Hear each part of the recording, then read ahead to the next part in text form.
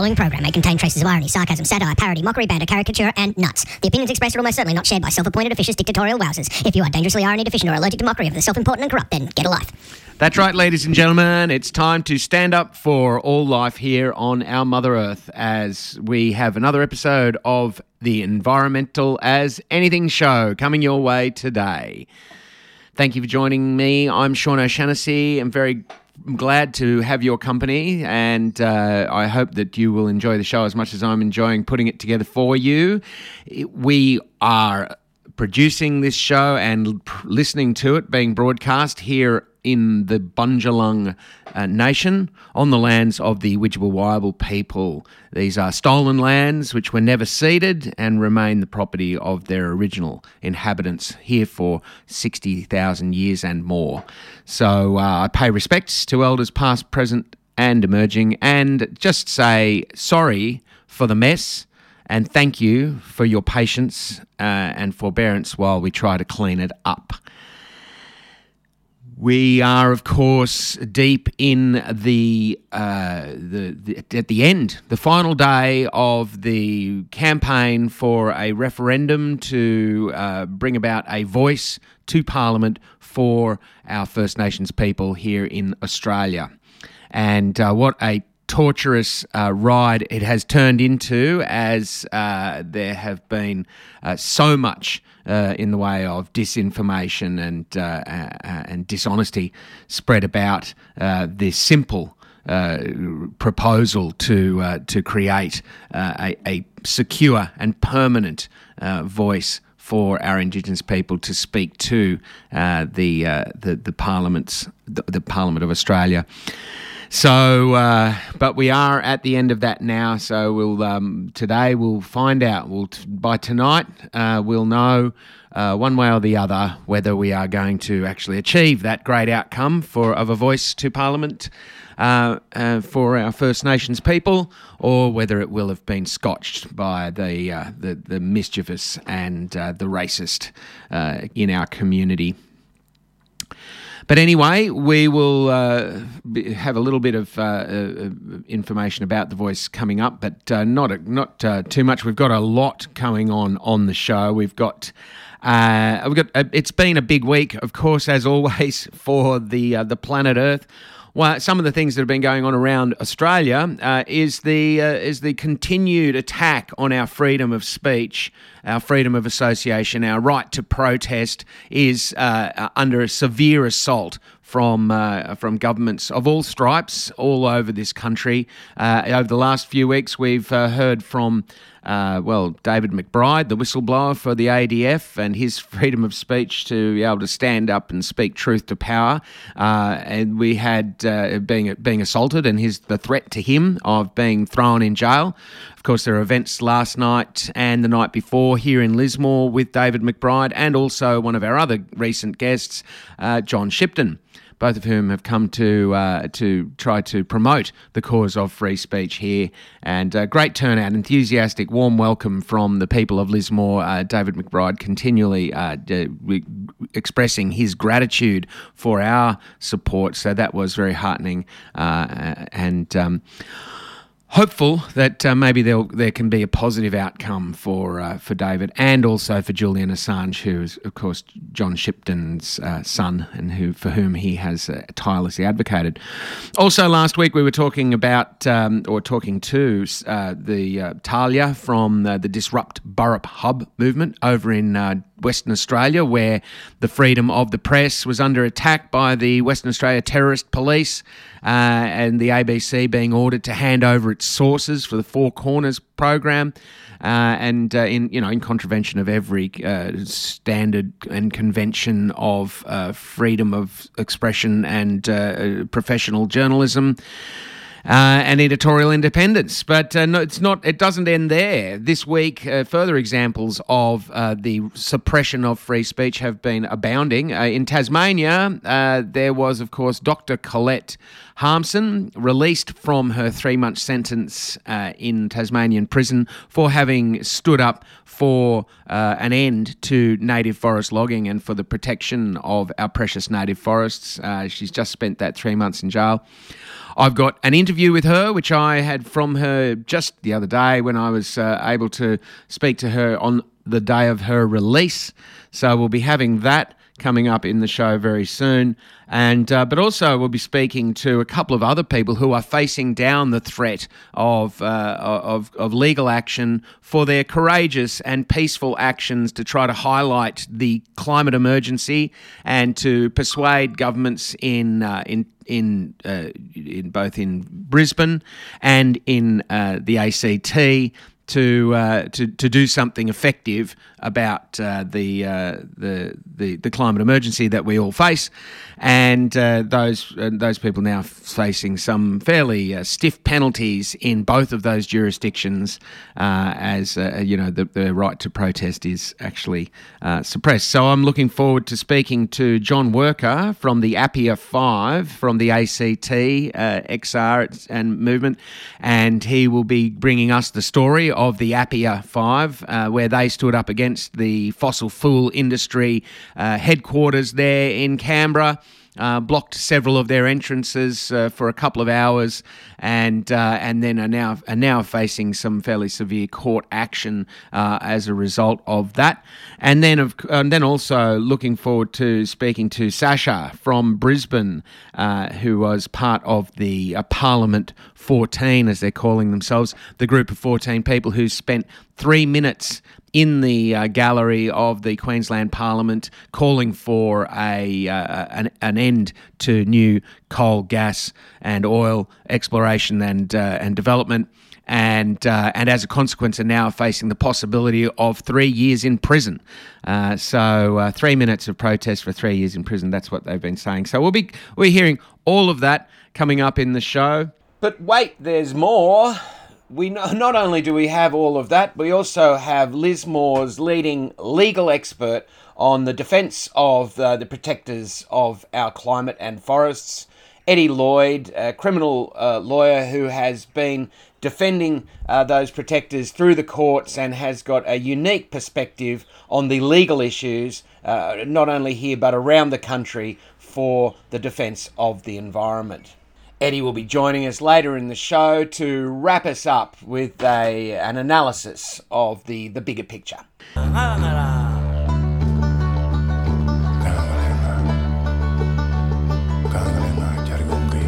You're tuned in to Environmental As Anything. We'll be back with our feature on the threat to freedom of speech here in Australia. Please stay with us.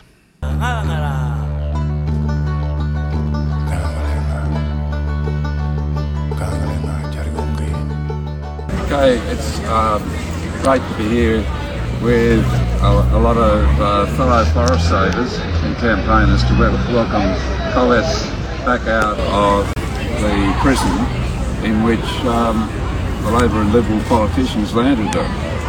On the laws of nature, it should have been them in jail, not Colette, for destroying the birthright of Tasmanians, their future and our wildlife. But that's not the case, but it's coming.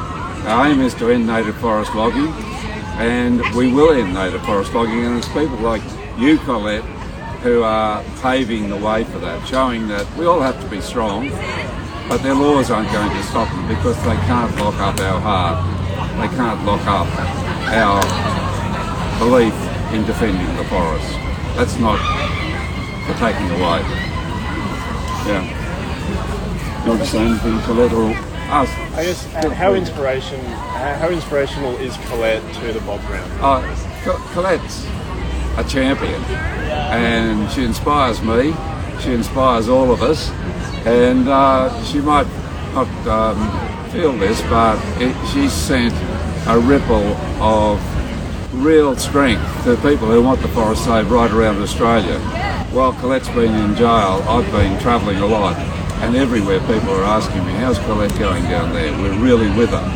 And all the polls show that most Australians want native forest logging stopped, our wildlife protected. And Colette has shown that we're not going to be sidelined.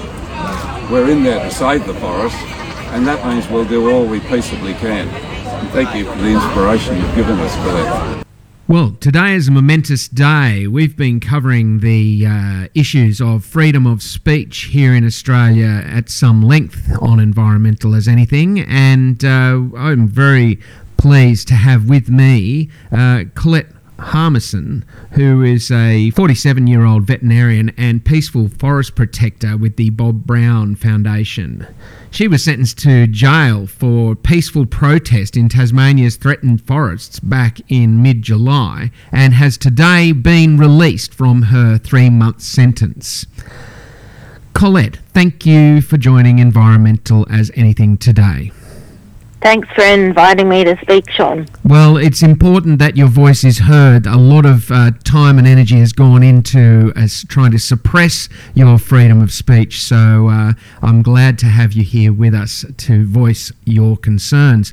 Can you tell us a bit about the background of your story? Can you tell us how and why you ended up being arrested and put in prison for 3 months?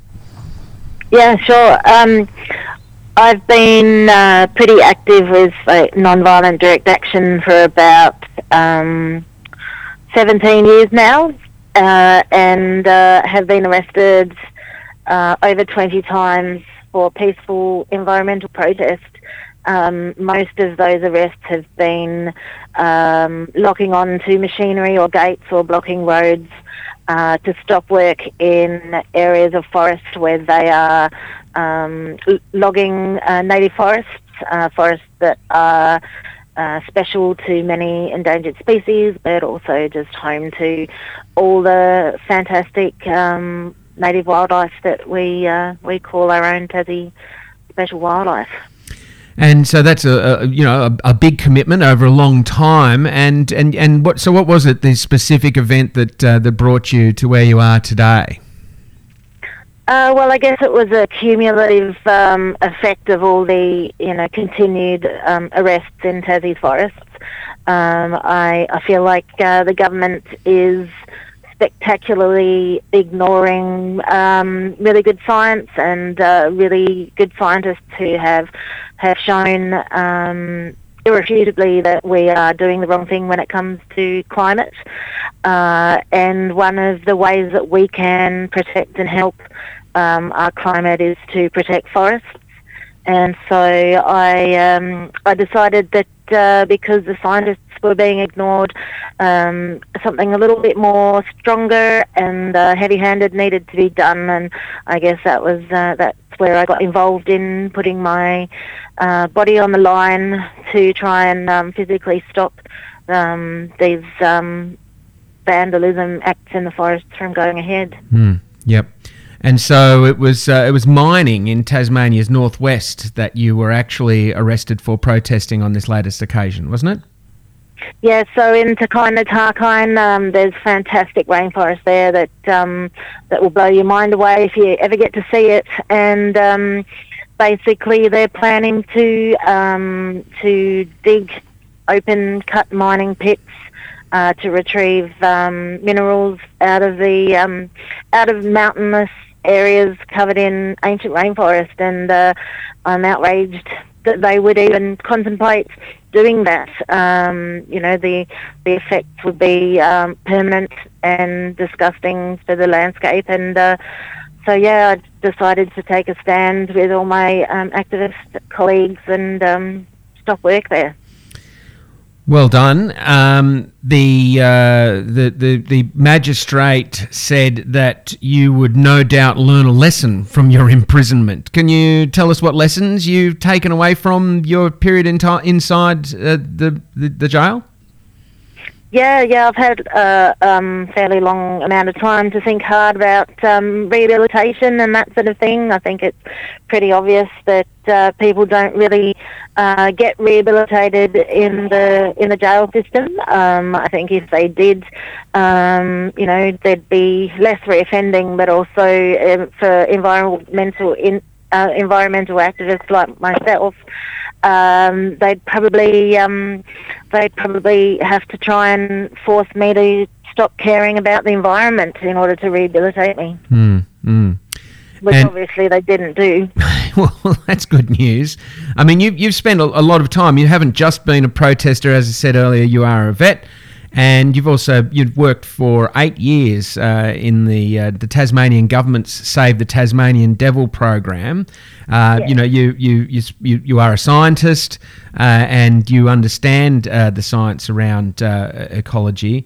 What do you think is the disconnect here in Tasmania and in Australia for the protection of our forests? Why is not the scientific argument being listened to by our government? So basically, I think the governments just want that jobs and growth approach to pretty much everything, and if they continue with that kind of attitude, then we're going to have some major climate change implications. We're going to end up in a really, really terrible state. That's probably going to need far more repair than we could ever do if we stopped buggering it up right now. How does it actually feel to be out and to be free? I mean, I feel a little bit like I'm dreaming. I don't really feel like I've woken up and gotten out of bed yet. All my fantastic supporters were there with me in Parliament Lawns, and it was warming and beautiful to be with them all. And they made a song about doing it for the forests, and it was, you know, really lovely. And so I'll just have to take baby steps and work out how to be a responsible adult in the real world. And get back into activism in the best way that I can. Yes, and that support has been fairly widespread, and I know up here in Lismore we had a rally for forests, and you were able to phone us from the prison briefly, which was a welcome lift for us all and inspiring for everybody there. How has that support been felt by you? Have you been aware of the levels of support in the community for you while you were locked up? Definitely, I've felt a whole lot of support while I've been in jail. The whole 3 months I've had people writing to me from all around Australia and even overseas. And it's, you know, I wanted to inspire other people to get active and do something for the environment and for Tassie's forests. And I think maybe a few people have been inspired, and that's the main thing. But also very excited to be able to feel the love from everybody. It was really exciting, like ringing into the rallies, both the one in Hobart and the one in Lismore. And Violet Coco's actually in Tassie with me at the moment, so that's really exciting. She came down to visit today, and I was punished for ringing into those actions, but it was certainly worth so much more than the punishment that they dished out. Yeah, and punishment was another issue that I thought we should talk about. It seems strange that you should be punished for protecting the life support system that we all depend upon. But you know, what was the experience of being inside that prison like? Was it terribly punishing to actually be in there? How was your interaction with other prisoners and the authorities inside the prison? Look, I made a lot of really good friends while I was in prison. The ladies, the inmates, I found them to be friendly and approachable and really lovely, and I enjoyed the company of those inmates at the Mary Hutchinson's Women's Prison. And that really helped because, you know, they were supportive and kind and friendly, and I felt really fortunate to be able to experience that. So that was a pleasant surprise with the whole jail situation. Oh, well, good. Oh, that's good. It doesn't. And so what next for you? What do you think you'll be doing next regarding, well, you know, today and then for the rest of, you know, this year and onwards for your future activities? Do you think you'll be going back to protest in the forest? How do you see the future? Well, Sean, I can't wait to get back into the forests. It's been a long time since I've actually been allowed to be there. I've had bail conditions for since June last year that have prevented me from going more than 30 k's from my home, which has excluded me from most of Tasmania. So I'm pretty excited to be able to go out to those forests and protest in those forests. I don't plan to get arrested, but I certainly plan to protest. Yeah.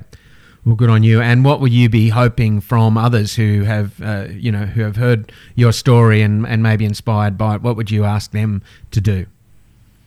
I think if they haven't yet discovered non-violent direct action as a training exercise, it's where you learn how to be a better activist and understand the situation that you're going into, so you can be best informed of how to approach it and how to respond to whatever happens. I'm going to be running MVDA trainings in Hobart or in the forests, and I'd encourage everybody to get involved in those. We run them for free, and you can look them up on the Bob Brown Foundation website.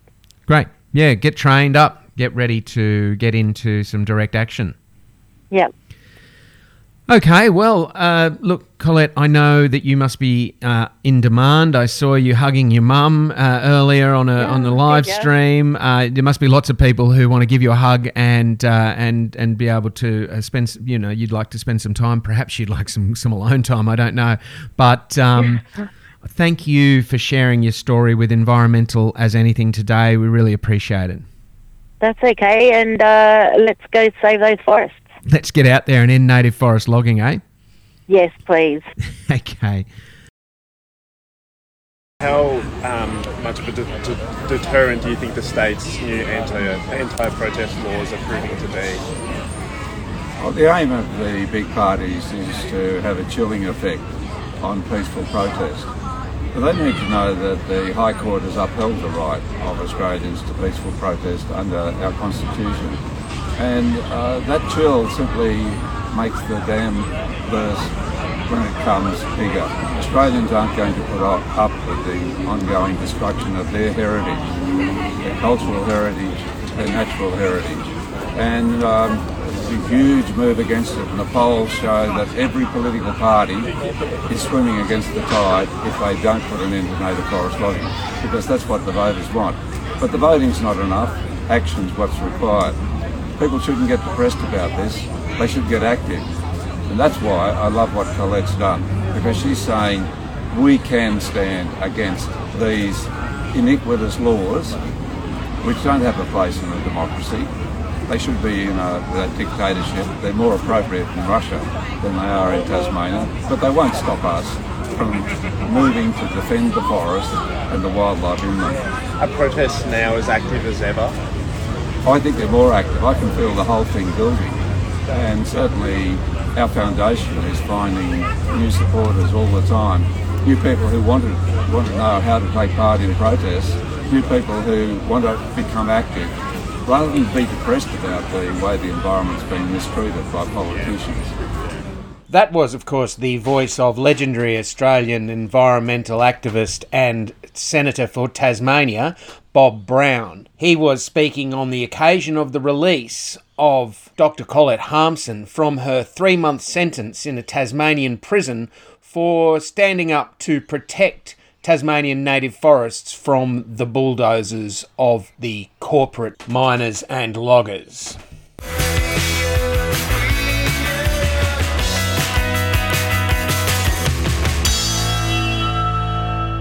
Radio Free Europe from REM from 1983. My goodness me, I must be showing my age because I love that song. And that was the halcyon days for rock and roll for me anyway. Anyway, Radio Free Europe on our theme of freedom today. We've just heard that interview I did with Dr. Colette Harmson yesterday, and also topped and tailed with Bob Brown's introduction and conclusion on the issues brought up around the native forest logging battle. So. The battle is bigger than that, of course. We all know that the climate emergency is engulfing us. Here in Lismore, we've seen more of it than most. And on the 27th of February, the anniversary of the climate-fuelled Lismore floods, 5 Canberrans were arrested for obstructing the building that houses the APIA, which is the Australian Petroleum Products Association, HQ, the mouthpiece of the gas and oil industry. APIA perniciously influences climate policy, and their members are recklessly expanding gas production in a climate emergency. So the APIA 5, as they've become known, have blocked and glued onto the main entrances of the 12-storey building, and others climbed up into the balcony to display a banner. They've taken a staunch stance to demand no new coal and gas, and that the government implement a strong safeguard mechanism to cut emissions with no unlimited and no dodgy offsets.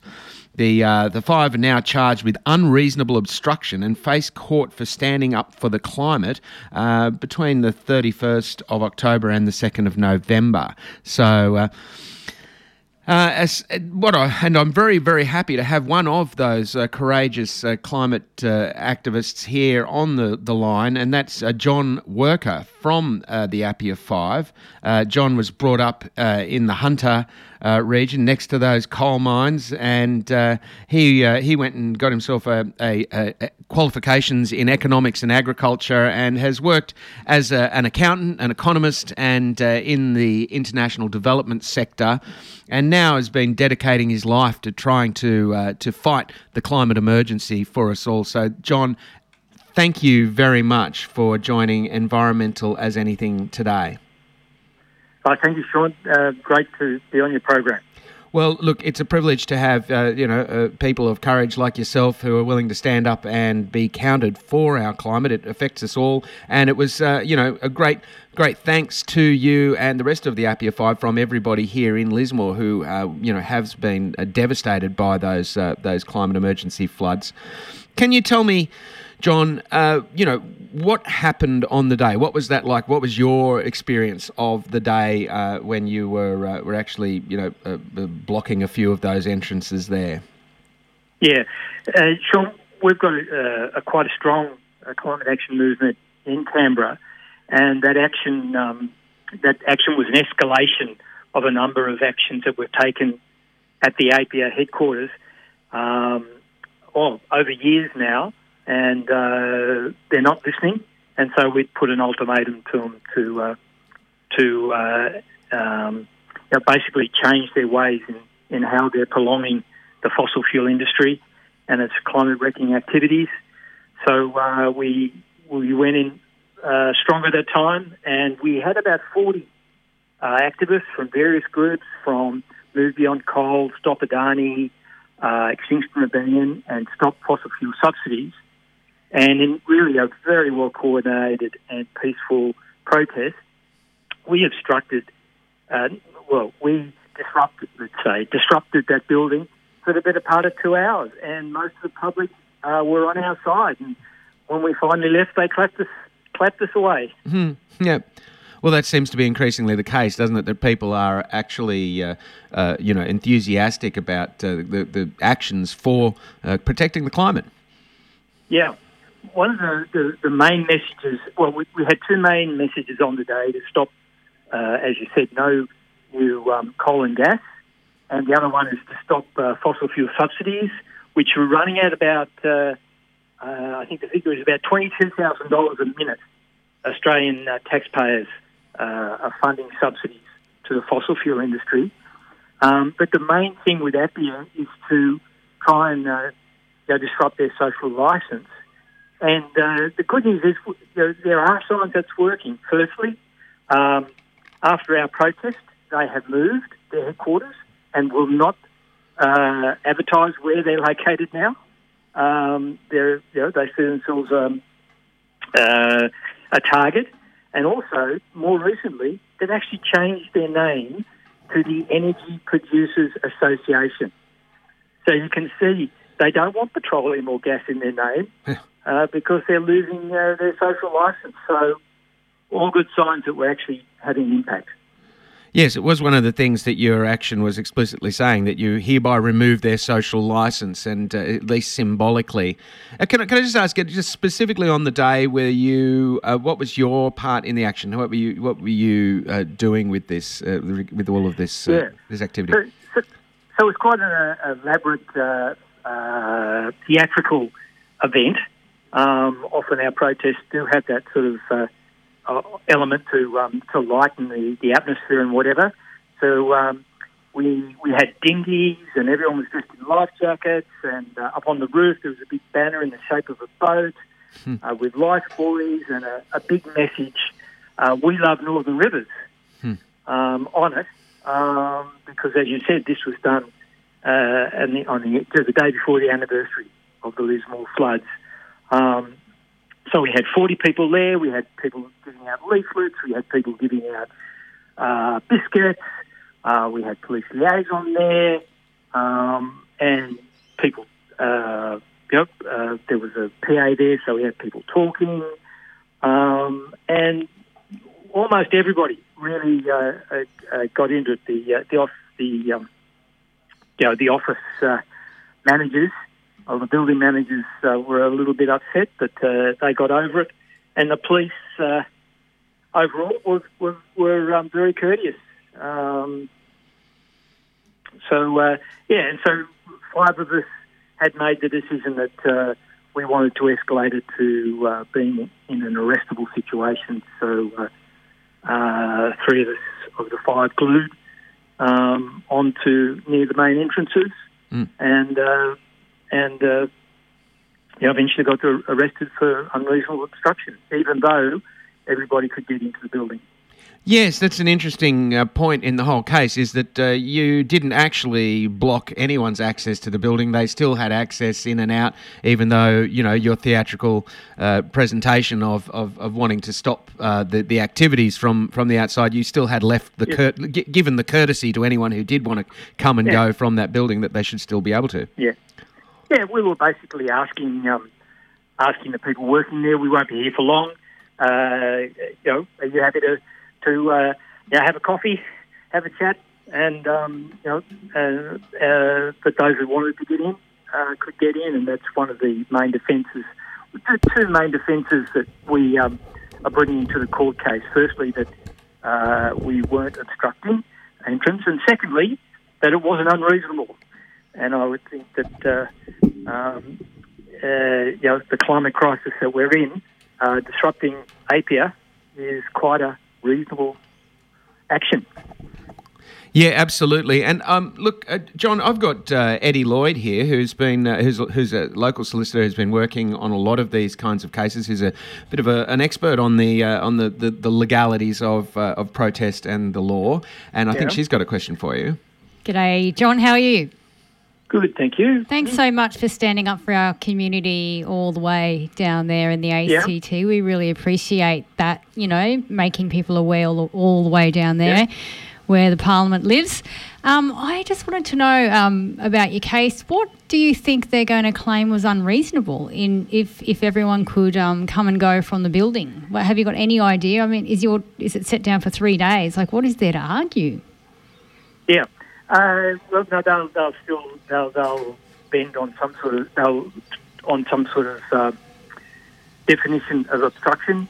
We did have a lot of stuff in front of doors, and we had to, people to go around the back of the building to get in. But who knows? I mean, I'm not sure if you read. We've actually got Bernard Collaery. I did. So you representing us. Yeah. If people don't know him, you might be able to give his resume a bit of it. He's represented some very important cases over the years. He has, and himself being someone who's been in the firing line of the government persecuting and prosecuting him as well. Yeah, that's right. Yeah, so, look, I wish you the best of luck. I just think they're going to have a real problem getting over the unreasonable argument. I don't see how, if they could get out the back door, how that amounts to an unreasonable obstruction. But, it depends on who you're in front of on the day sometimes. But you've got the best lawyer in town with Bernard, so good luck. Thank you very much. Yeah, cheers. Yeah, so that's good. Very positive, helpful legal opinion, and there on the from our resident expert here. And thanks. But they've got the. So you've got your case is coming up on the 31st. That's right, isn't it? Yeah, so, what's happening in the lead up to this? I honestly found a lot of difficulty finding any coverage of this story at all in the media when I did my research, as they say these days. When I did a Google search for it, have you had much interest from the media up till now? Yeah, I think that now that we're getting close to it, we'll be ramping that up. There'll be a rally outside the court in the first morning, and so we'll be kicking into gear to get the attention over the next 2 or 3 weeks. But it's often climate protesters will plead guilty and move on. Like as Dr. Collette said, often there's draconian bar conditions waiting for your case to be heard. So the quicker you plead guilty and get on to the next protest, the better. But this one we feel is important. High-profile target, APIA. We've got a high-profile barrister representing us, and it could be a bit of a landmark case if we're actually found not guilty. So that's we're ramping up the media blitz now. Fantastic. Well, I'm glad that we can be one of the first cabs off the rank here to help launch that story for you, because very important that it gets out there. And I'd like to also do a shout out to our friends in Lismore. I've got family up in the Northern Rivers, and a lot of quite a few Lismore Northern Rivers people come down to Canberra to help us with our activities down here. I think of Violet and Andy and Daisy, and you've got Marley who went to Sydney, of course. So we are, our hearts. We know you've still got a world of pain up there, so our hearts are with you. Yeah.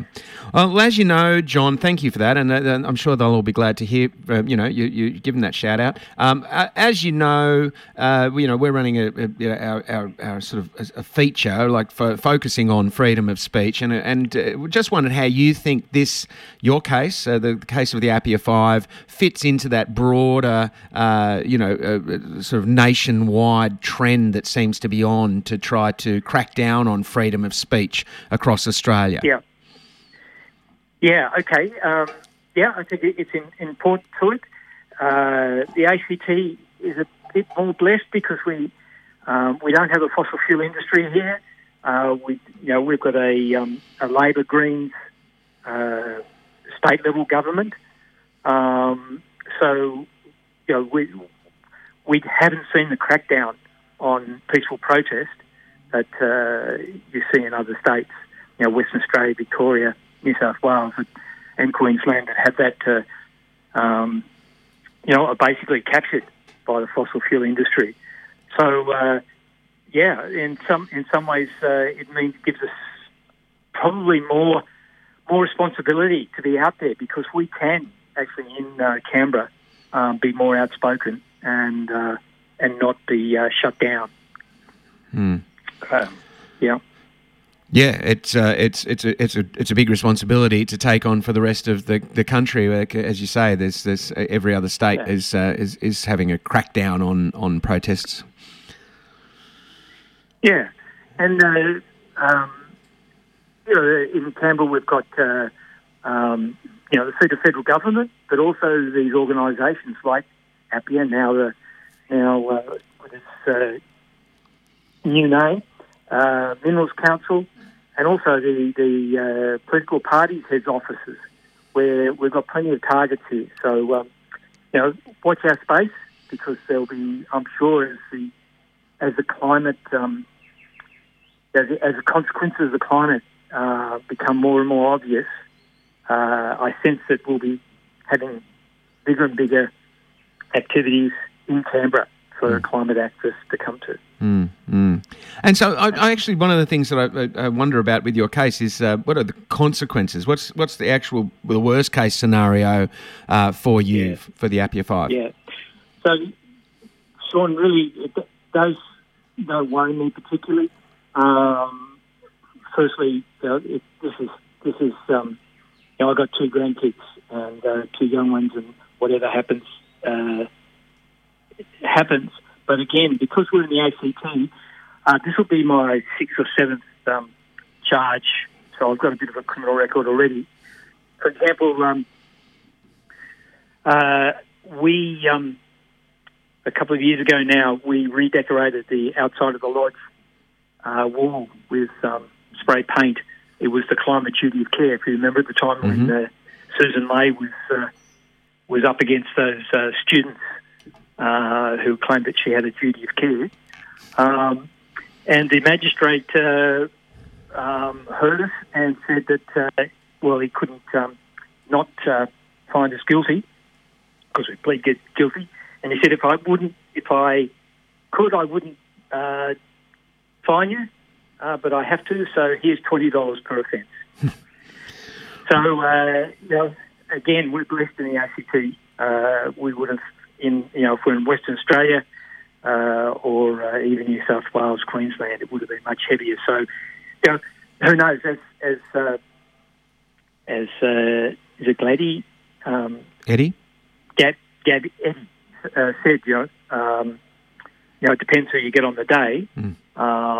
But I suspect even if we're found, if we are found guilty, then it'll be a fine. Right. Well, that all sounds like a good action, well worth taking for the risks that you're facing.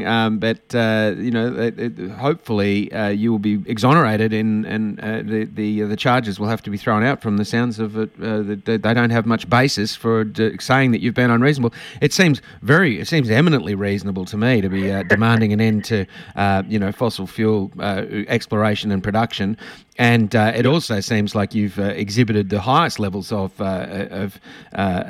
reasonableness on the day when, I can see the pamphlet that you were handing out to people, saying why we are disrupting this building and, just giving some clear information to everybody who was around it. It was all very calm and reasoned from my perspective. But thank you, John, for all of that work, and please keep us in touch with developments as they progress. Will do, Sean. Can I do a shout out? One more shout out, so that's okay. Why not? Yeah. So the next biggest action that Canberra's getting involved in is the Newcastle coal port blockade by rising tide. Yep. You might want to ask them to come on to the show. It's happening in November, and Dr. Collette said, and Bob Brown for that matter, vote, but really, if you can, get involved in non-violent direct action. And there's going to be about 3,000 people in Newcastle at the end of November. If you go to risingtide.org.au,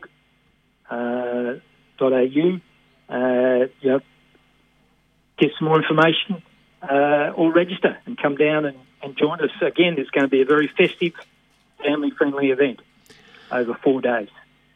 Fantastic heads up. Thanks for the reminder, John. We definitely want to get somebody from Rising Tide on the show, so we'll make that a priority over the next couple of weeks, well before the event comes up. But thanks for giving everybody that heads up. We've got it up on the Environmental as Anything Facebook page for people to share around if they're interested in getting the details. It's easy to find the details from Rising Tide. Just look through the Environmental as Anything Facebook page there, where we've got it prominently linked. It's on our events.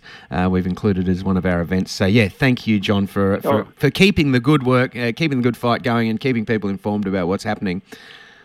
Okay.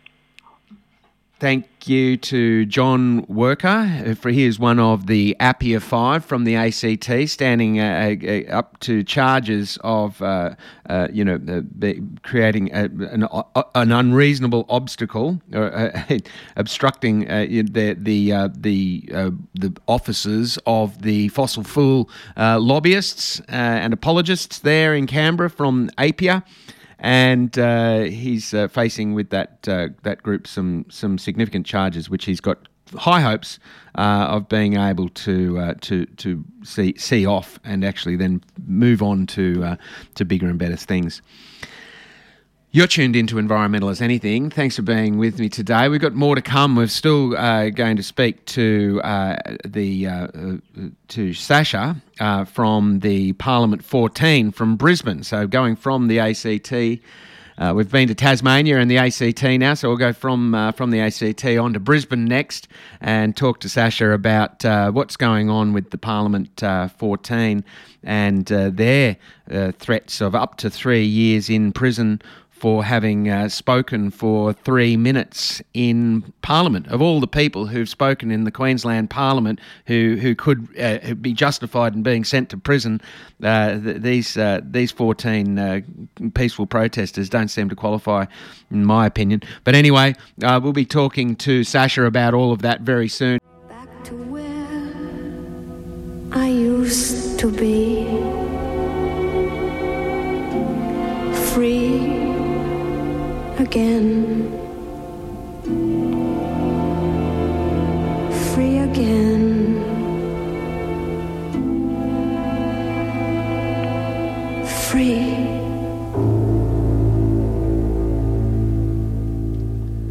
Free Again from Barbara Streisand. My goodness me. She's one of those great talents too. Never ceases to amaze. What never ceases to amaze me is the vast array of courageous and honest people who are willing to stand up for a better future for us all. Here on Environmental as Anything, I have the great privilege of speaking to a lot of them, and today is not an exception. We have in Brisbane, the Brisbane 14, a group of 14 climate defenders facing court on the 23rd of October. These 14 brave souls are the first Queenslanders in 30 years to be charged with the archaic criminal offence of disturbing the legislature. It carries a potential jail sentence of 3 years. In November last year, driven by frustration, fear and desperation, they all stood up in the Queensland Parliament during question time and loudly demanded that the government must stop new coal and gas expansions.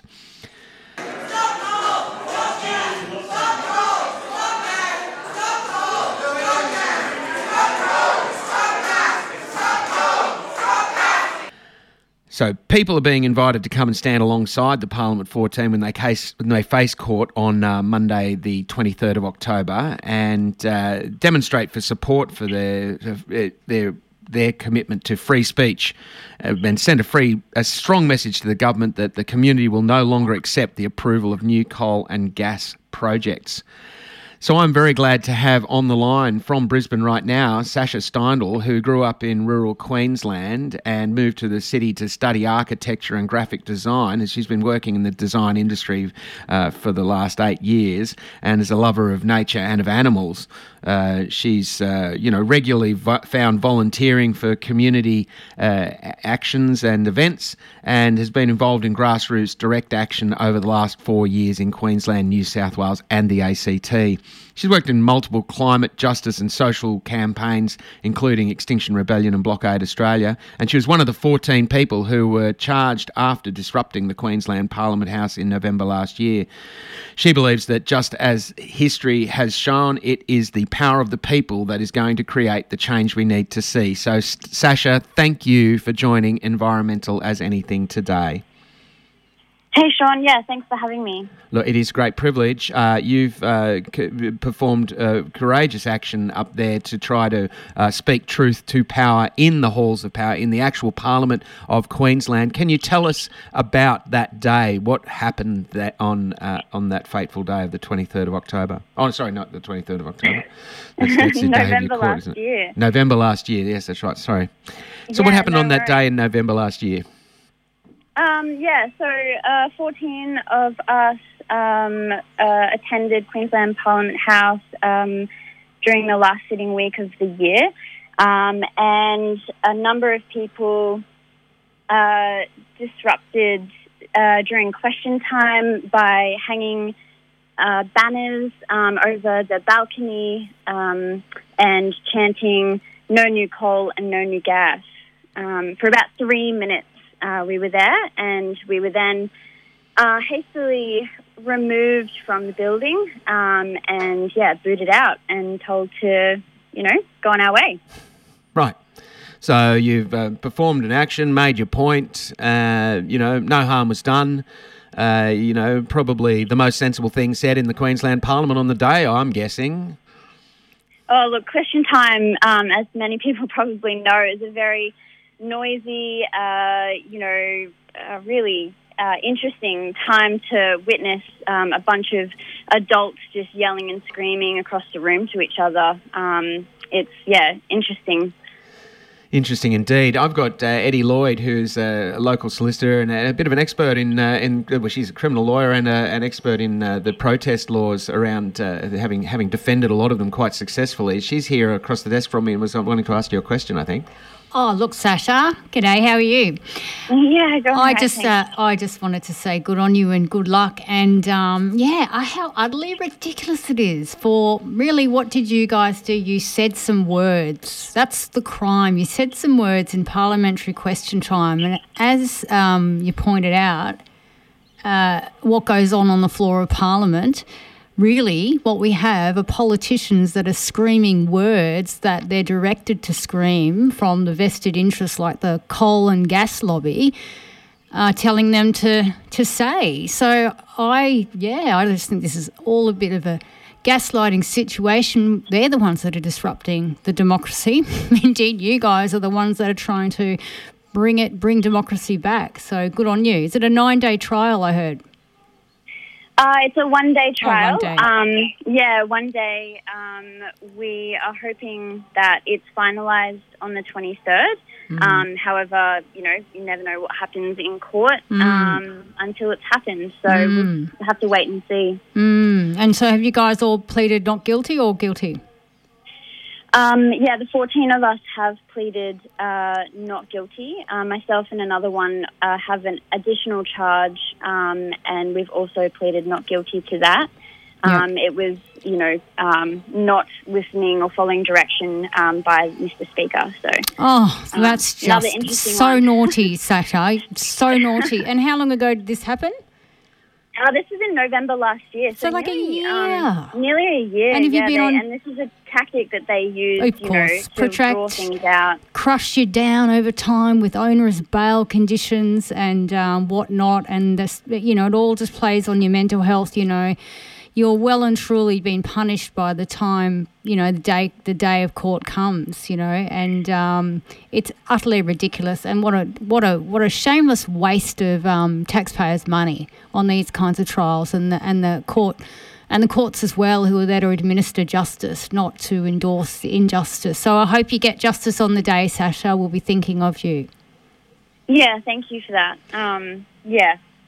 Speaking of justice on the day, you've got a representation? Have you got a good legal team working on your case? Yeah, we're being represented by the EDO, which is the Environmental Defenders Office, and we've got some local legal team who will be representing us on the day. I think we're in good hands. Good. And so, what is what is their assessment of your prospects? Oh, look, the fact is that we're facing a maximum of 3 years for 3 minutes of action in Parliament House, which, is pretty just interesting in that fact. They're disturbing the legislature as a charge is worse than taking a weapon into Parliament House. So, the law is, like you said, archaic, and, I think it'll be interesting the outcome that we get from this, for sure. I think it's interesting that that they're declaring themselves to be disturbed. I think it's clearly a disturbed legislature that could possibly pass new coal, gas and oil projects at this point in the climate emergency. Oh, the climate crisis that we're currently facing and that, marginalised communities are already, witnessing and experiencing is disturbing. That's what's disturbing. We were completely peaceful protesters on a different floor to them. They have all the power. They are not the victim here. They are the oppressors. And, we are there to tell them that what they're doing is not good enough, and it's not for the everyday people who they're meant to be representing. No, and can I actually wanted to tease that out a little bit. What is it that has been going on in the Queensland Parliament? We're here in New South Wales. We might not hear about a lot of it. So what are some of the headlines of what the Queensland Parliament and government have been doing to make the climate emergency worse? Oh, I mean, well, one of the, there's a range of different things, and I probably won't bore you with too many, depressing headlines, but you can see that the climate crisis is worsening, has worsened even since the action that we took in November last year, and they are continuing to approve, expansions of coal mine and gas mines in this state. And that's exactly why we were there on the day to say that that's not good enough, really. So, they're continuing full steam ahead, business as usual, which is exactly what got us into this position in the first place. Mm. Well, good on you, Sasha, and the other 13 for pleading not guilty, because I think that's really important that people stand up to these charges if they can mentally withstand the crushing effect of the court process itself going on. And I hope you're comforted by that archaic, I think it's an 1899 provision that you've been charged with, where I think I saw a case where farmers went in with barbed wire and weapons to Parliament, like quite violent, and they all were found not guilty by a jury. So, I hope that gets raised and gives you some confidence because for saying, 5 words over and over again, it's absolutely ludicrous, and good on you for standing up in not guilty pleas, and I hope that the magistrate on the day finds you not guilty. Yeah.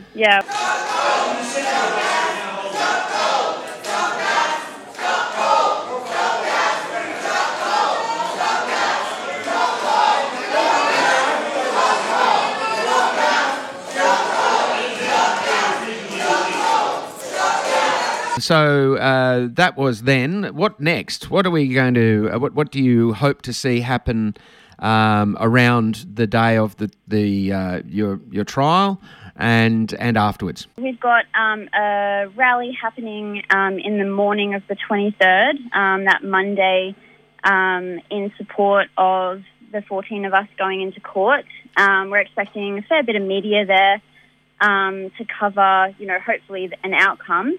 And so, we would obviously love a lot of support from the community, whoever can be in town.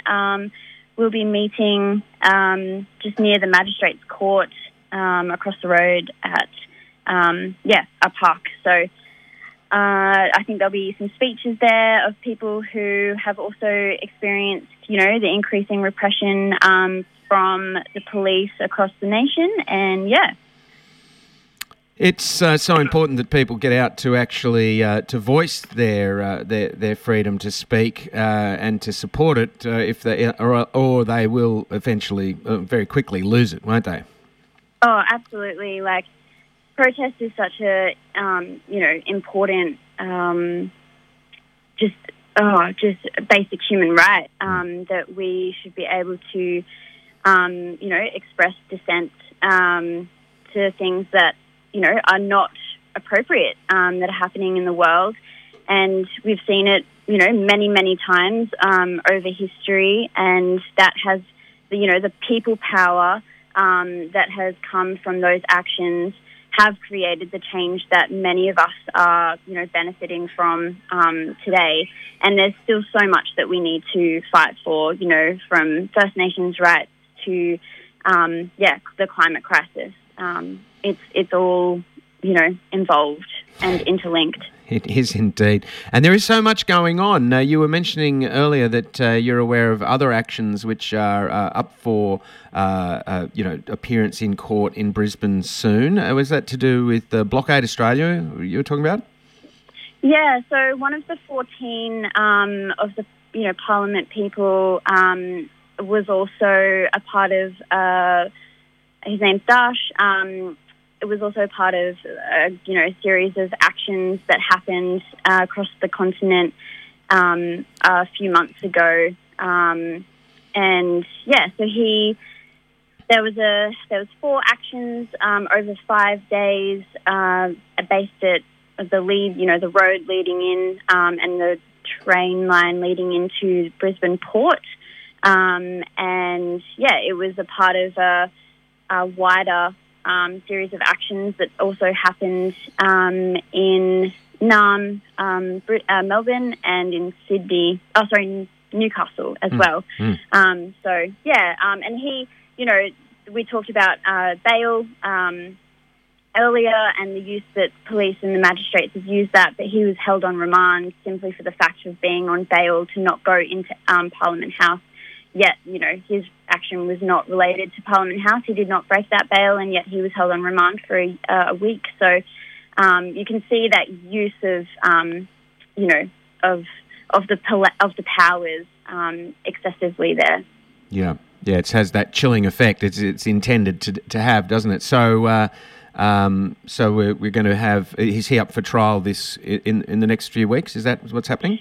Yeah, he's finished his court hearing, but there are about 4 or 5 others that are still going through court from that week. 2 of them, there were another 2 who were also held on remand, and they're still waiting to go through court as well.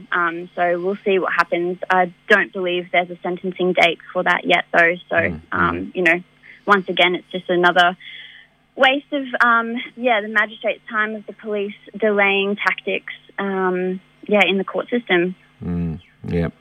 Well, hopefully people can focus in on the 23rd of October at 9:30 a.m. at the Brisbane Magistrates Court building and, demonstrate their support for these courageous people and send a strong message to the government and the media that there is strong support for free speech and the right to protest, and that the community will no longer accept the approval of new coal and gas projects. And get behind you, get up there to Brisbane. We're not too far away from Brisbane here in Lismore to be able to come up and actually join you on those on that day. Yeah, I, as well as John, have a lot of friends in Lismore, and sending my love to them all. But any support we can get. Also, just the fact is that we are getting desperate, and we need to see more peaceful, direct action taken across the continent. And there's many groups out there that you can, get involved with, whether that's Extinction Rebellion or Blockade Australia. It's all about community and taking that direct action because the government is not listening, and the science has been there for over 30 years. But that's what we need to see.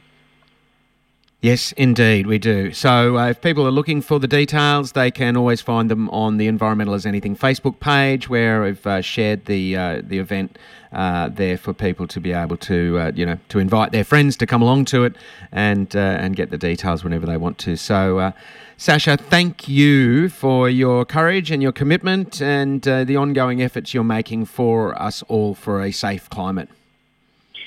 Yeah, no worries. It's no easy feat, and many hands make light work. So, I think, the more the better. And, we've also got COP28 coming up, the United Nations Climate Change Conference, which, they've had 28 of them and still nothing is actually coming out of them. So, I think that's another opportunity for groups to tell the people in power that what they're doing is not enough, and how many COPs are we going to have, until people actually do something.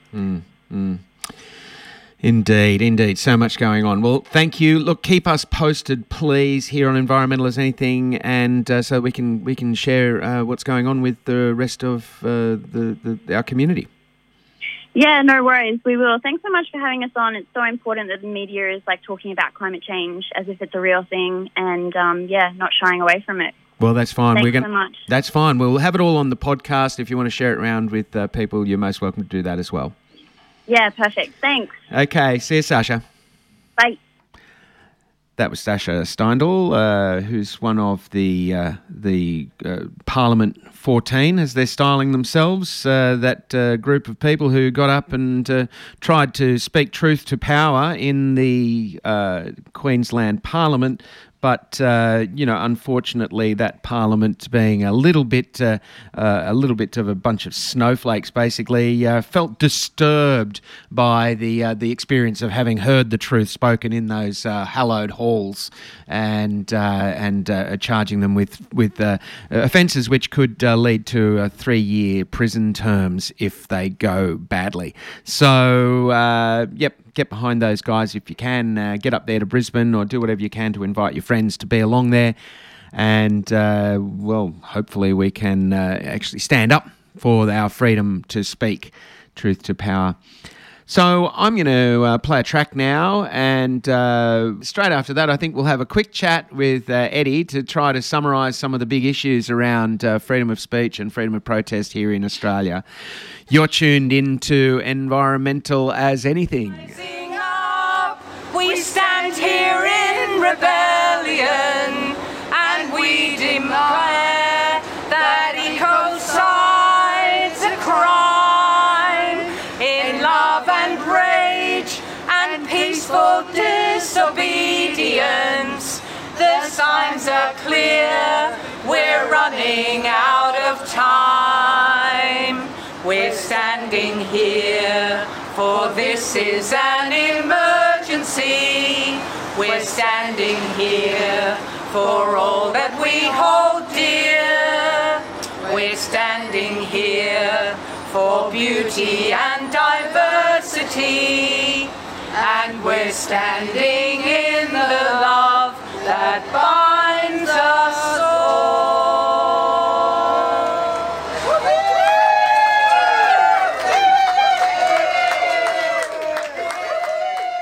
That's all part of our Festival of Freedom here on Environmental as Anything. So we've been talking through the threats to the freedom to protest, and of course there's very few in the land who are better qualified to speak of those than our very own Eddie Lloyd. You're putting me in the firing line to get silenced, saying things like that. Putting in the hot seat to get a bit of a wrap up, Eddie. What we've got? There's a lot going on. We've talked about a lot of different issues. Yeah, I was just thinking about the Burrup Hub situation this week. How disgusting that was, with the police trying to seize all of the ABC footage and then obviously get the sources and lay charges on everyone who had been involved in that over a long period of time. That story was in the making, and contracts were signed and whatnot between those people speaking to the ABC, and that was under the understanding that none of that material would be, provided to anyone, and they don't have to reveal their sources. But there's some heavy-handed police really pushing the ABC. They asked them for everything, and now they're saying, oh no, maybe just a few things, trying to sound reasonable, but no, nothing. No, nothing. Nothing should be handed over. And if the ABC, our independent national broadcaster does that, then we're goners. Really, what that there's no free speech then. If you can't even speak to the media about what's going on, and that all came out of that Woodside protest where there were a couple of people that attended the home of the CEO, Meg O'Neill, there that day, and they didn't even get to do an action because the police were already there. She was practically waving from the window down at everyone, never any danger to her, and they all after that just got arrested and detained and on onerous bail conditions and got guns pulled on them, and then AVOs, remember, that they couldn't talk to the media, and then now the stories come out. Oh, it's absolutely, utterly ridiculous, and I think there's nothing more grave than what's going on in WA in terms of seeing the state really side with, the police side with the Parliament to protect, these fossil fuel operations that are killing us, and it's very, very frightening. So today we've had stories from, Queensland, the ACT, we're always talking about what's going on here in New South Wales. Tassie with Dr. Colette, she was trying to protect, the swift parrot, in fact, in Tarkine Takina, and she, has done it before, and she got 3 months jail because the magistrate deemed she needed, that was it. That was the final call, and the prison was going to rehabilitate her, and her point was made. How am I going to get what do I have to do? Start hating nature, But very harmful going into prison. So I don't think that 3 months was an easy stretch for her to do. She seemed to make light of it, but she certainly didn't seem to be without being affected by it. Brisbane prison is a horrible place. It's just grey. It's frightening, So this, but you've mentioned WA explicitly, and we did go into that at some length only a couple of weeks ago here on the show with the Borough Pub people. So that's good to touch that base. There's also, it's going on around the country though, isn't it? South Australia has just passed what have been described as some of the most draconian laws in Australia for against protest. New South Wales has been passing its own. Well, we've been leading laws in the way there, haven't we? So South Australia just introduced more laws that increase the monetary penalty, I think, to $50,000, and now imprisonment's on the table. And in New South Wales, where we saw what happened with Violet and many other protesters in New South Wales, and continually. And I've got another matter at the end of the month at Grafton Local Court, 31st of October, of someone locking onto a harvester, no record, an older person, just cares about the environment, is an ecologist, and he gets arrested, puts in a paddy wagon. He gets taken to the cop shop. He's detained for 5 hours. They could have just given him posted out a court attendance notice in the mail, and then he gets onerous bail conditions, just like Sasha was talking about with the Parliamentary Five. And that's how the executive really crushes people, in line with the Parliament, who makes these laws that they then carry out. And they take away the job of the judiciary, really, is what they're doing, because by the time people get to their final court date, because there's so many delays in the court system, a year at least for these people, by the time they get there, they have been so badly punished. They've already suffered extracurricular punishment. And so I really see that as an impingement on the court's role and the judiciary role, because the police are really punishing. That's the job of the courts, but the police are doing it through these bail conditions and restrictions of people's liberty. Yeah, it's just dreadful. Well, you've spoken about that previously on the show, about the idea of the judicial independence and the separation of powers, the fact that there are checks and balances within the Westminster system between, and you spoke about it the other night at the Star Court Theatre, talking with John Shipton and David McBride about their situations, their pleas for.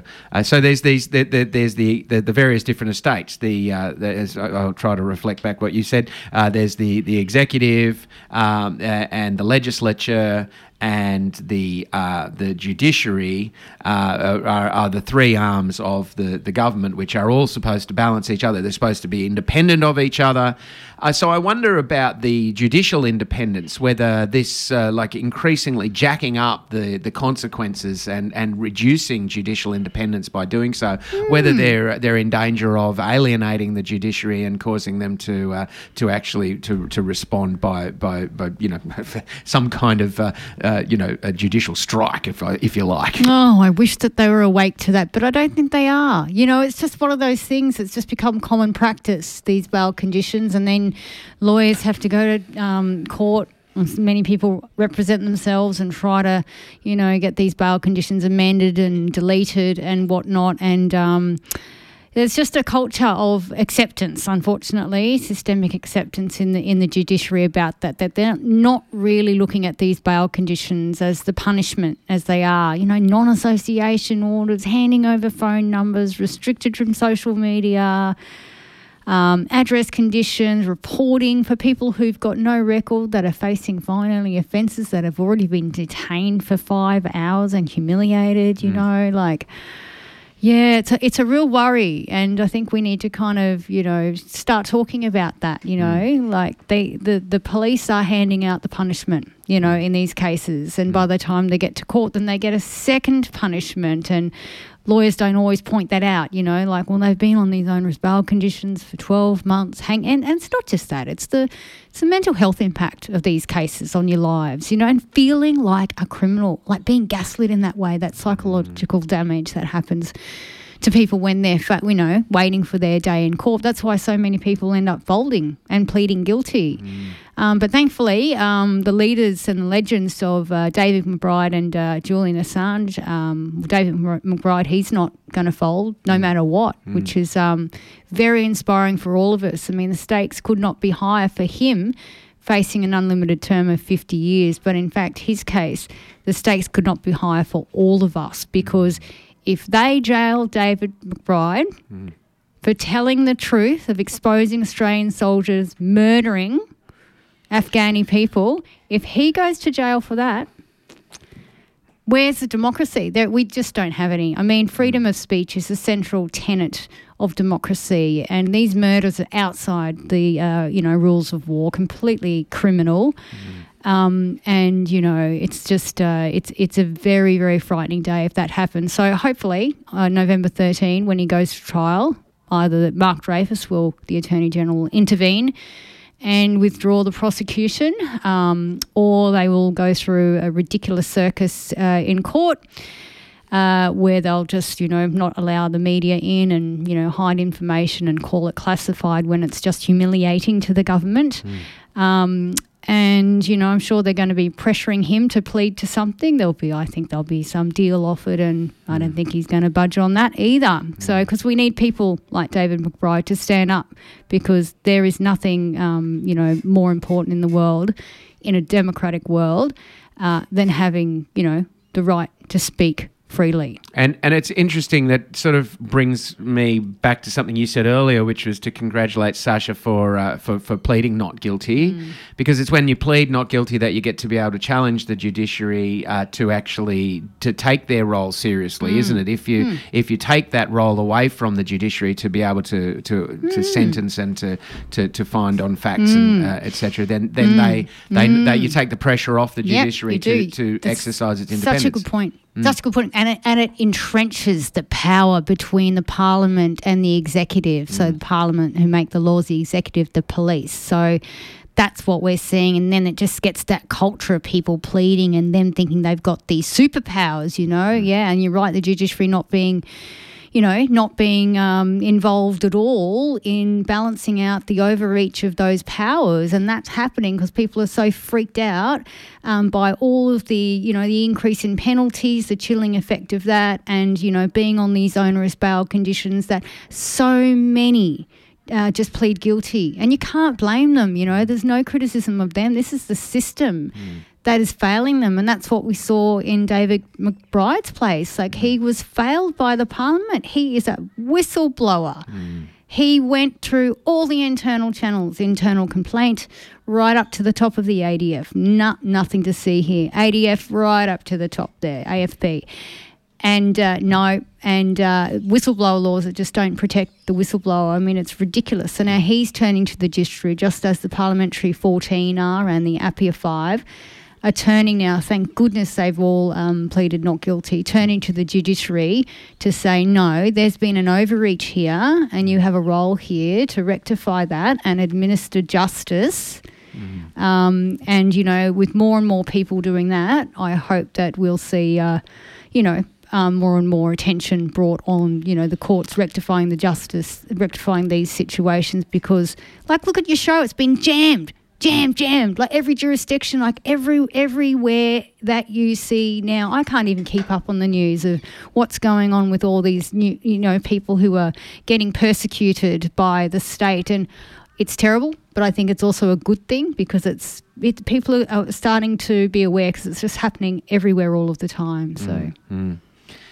Yes, it's a widespread trend across Australia and around the world. The anti-democratic forces like to minimise the role that of our democratic institutions, and it's interesting that it's the anti-democratic forces that like to pass legislation that limit the power of the judiciary to interpret legislation and to interpret the executive's intentions. And in fact, that is inherently anti-democratic when they do that, and this is one of the fundamental powers of our democracy to actually have checks and balances. I mean, it's never perfect, and the only thing great about democracy is that it just happens to be better than any other system we've had yet. So if we want it to work, we have to challenge it to work. We have to demand that it does what it says on the label. That's right, and we have to tell people to really pay attention to who is making the decisions and who has got the power here, because it's the lobbyists and it's the political donors that are filling our politicians' fat pockets full of cash, that are influencing the decisions that they are making about our future and crowding out our democratic voice. And we really need to try to inform and educate, make people aware of where the power is and who's abusing it. And when we have that information, that is how we can take our power back when we vote, and we vote for the right people who aren't corrupted by other vested interests. And that brings me to we talked about the three estates, and of course the fourth estate, which is the media, and which is owned by the corporate profit takers, and any profit taking media is inherently corrupt. I mean, they talk about free speech. I mean, I like the Sky News likes to talk about free speech. You never hear a free word come out of the mouths of Andrew Blott or Blott. That's a good name, yeah. Blott, yeah. Andrew Blott and Peter Credulous. They don't utter. They never utter a free word because they're all expensive. They're very expensive. Paid those words. Highly paid. By word. Not one of them is free to speak their own mind. They are all being paid to speak the script that's being given to them by the auto cue. It's only here on the independent community media where people can actually. You're not getting paid at all. Not being paid for this, people. and yet here I am with getting the community voices out. That's the way it's got to go forward. I think we all need to get in. No one getting paid. No one gets paid. No one gets paid for speaking the truth. You tell the truth because it's the truth. You don't need to be paid for that. And you don't need to be prosecuted and persecuted and jailed for 50 years either. No. Do you? No, absolutely not. Yeah. Absolutely not. Yeah. But look, there are limited minutes left on the show, and before we go, I wanted to play a song for the Brisbane Parliament because it occurred to us while we were off air that the 3 minutes that the parliamentary 14 spent speaking, disturbed the Queensland the war Parliament. Going on. Thought in how much Parliament. more disturbing they could have been if they'd taken 3.5 minutes to play Anarchy in the UK for them. Here it is.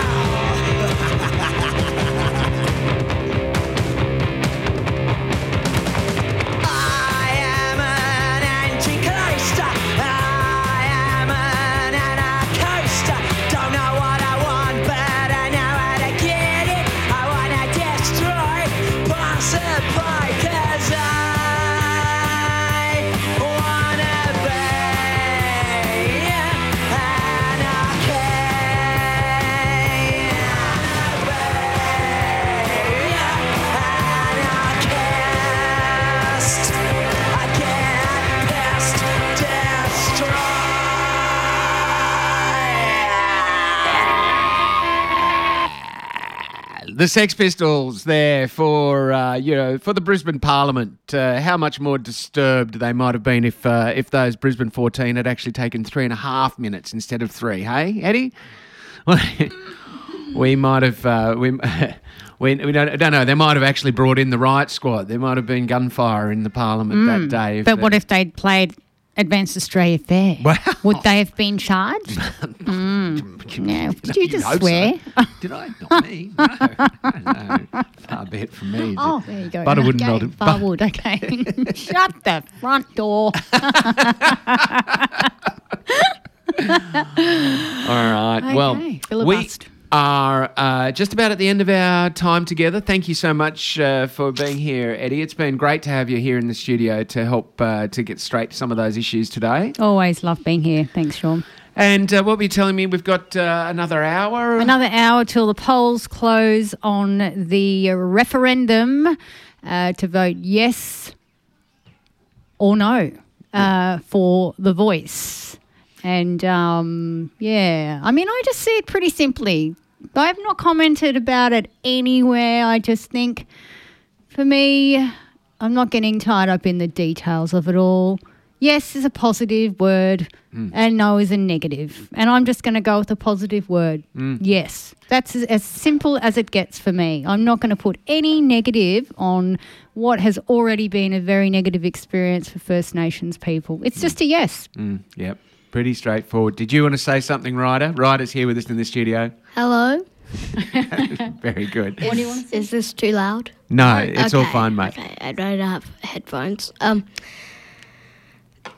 No campaigns say that it's a big voice of division, like signs going up everywhere saying, no, it's a voice of division, when it's a really simple question.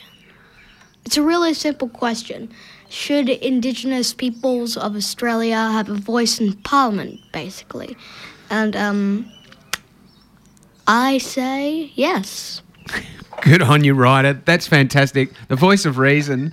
We are now out of time. Thank you so much for being with us today here on Environmental as Anything. Please come back next week. Oh, no, next week we'll be having the show. The Lismore show will be on. So join us next week for the live presentation, the outside broadcast from the show.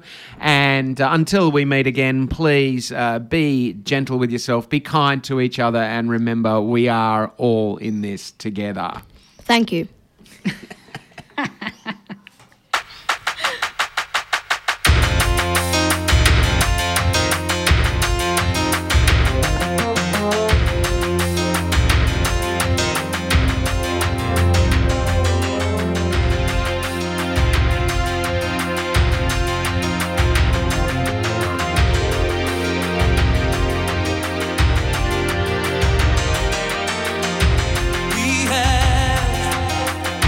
Chance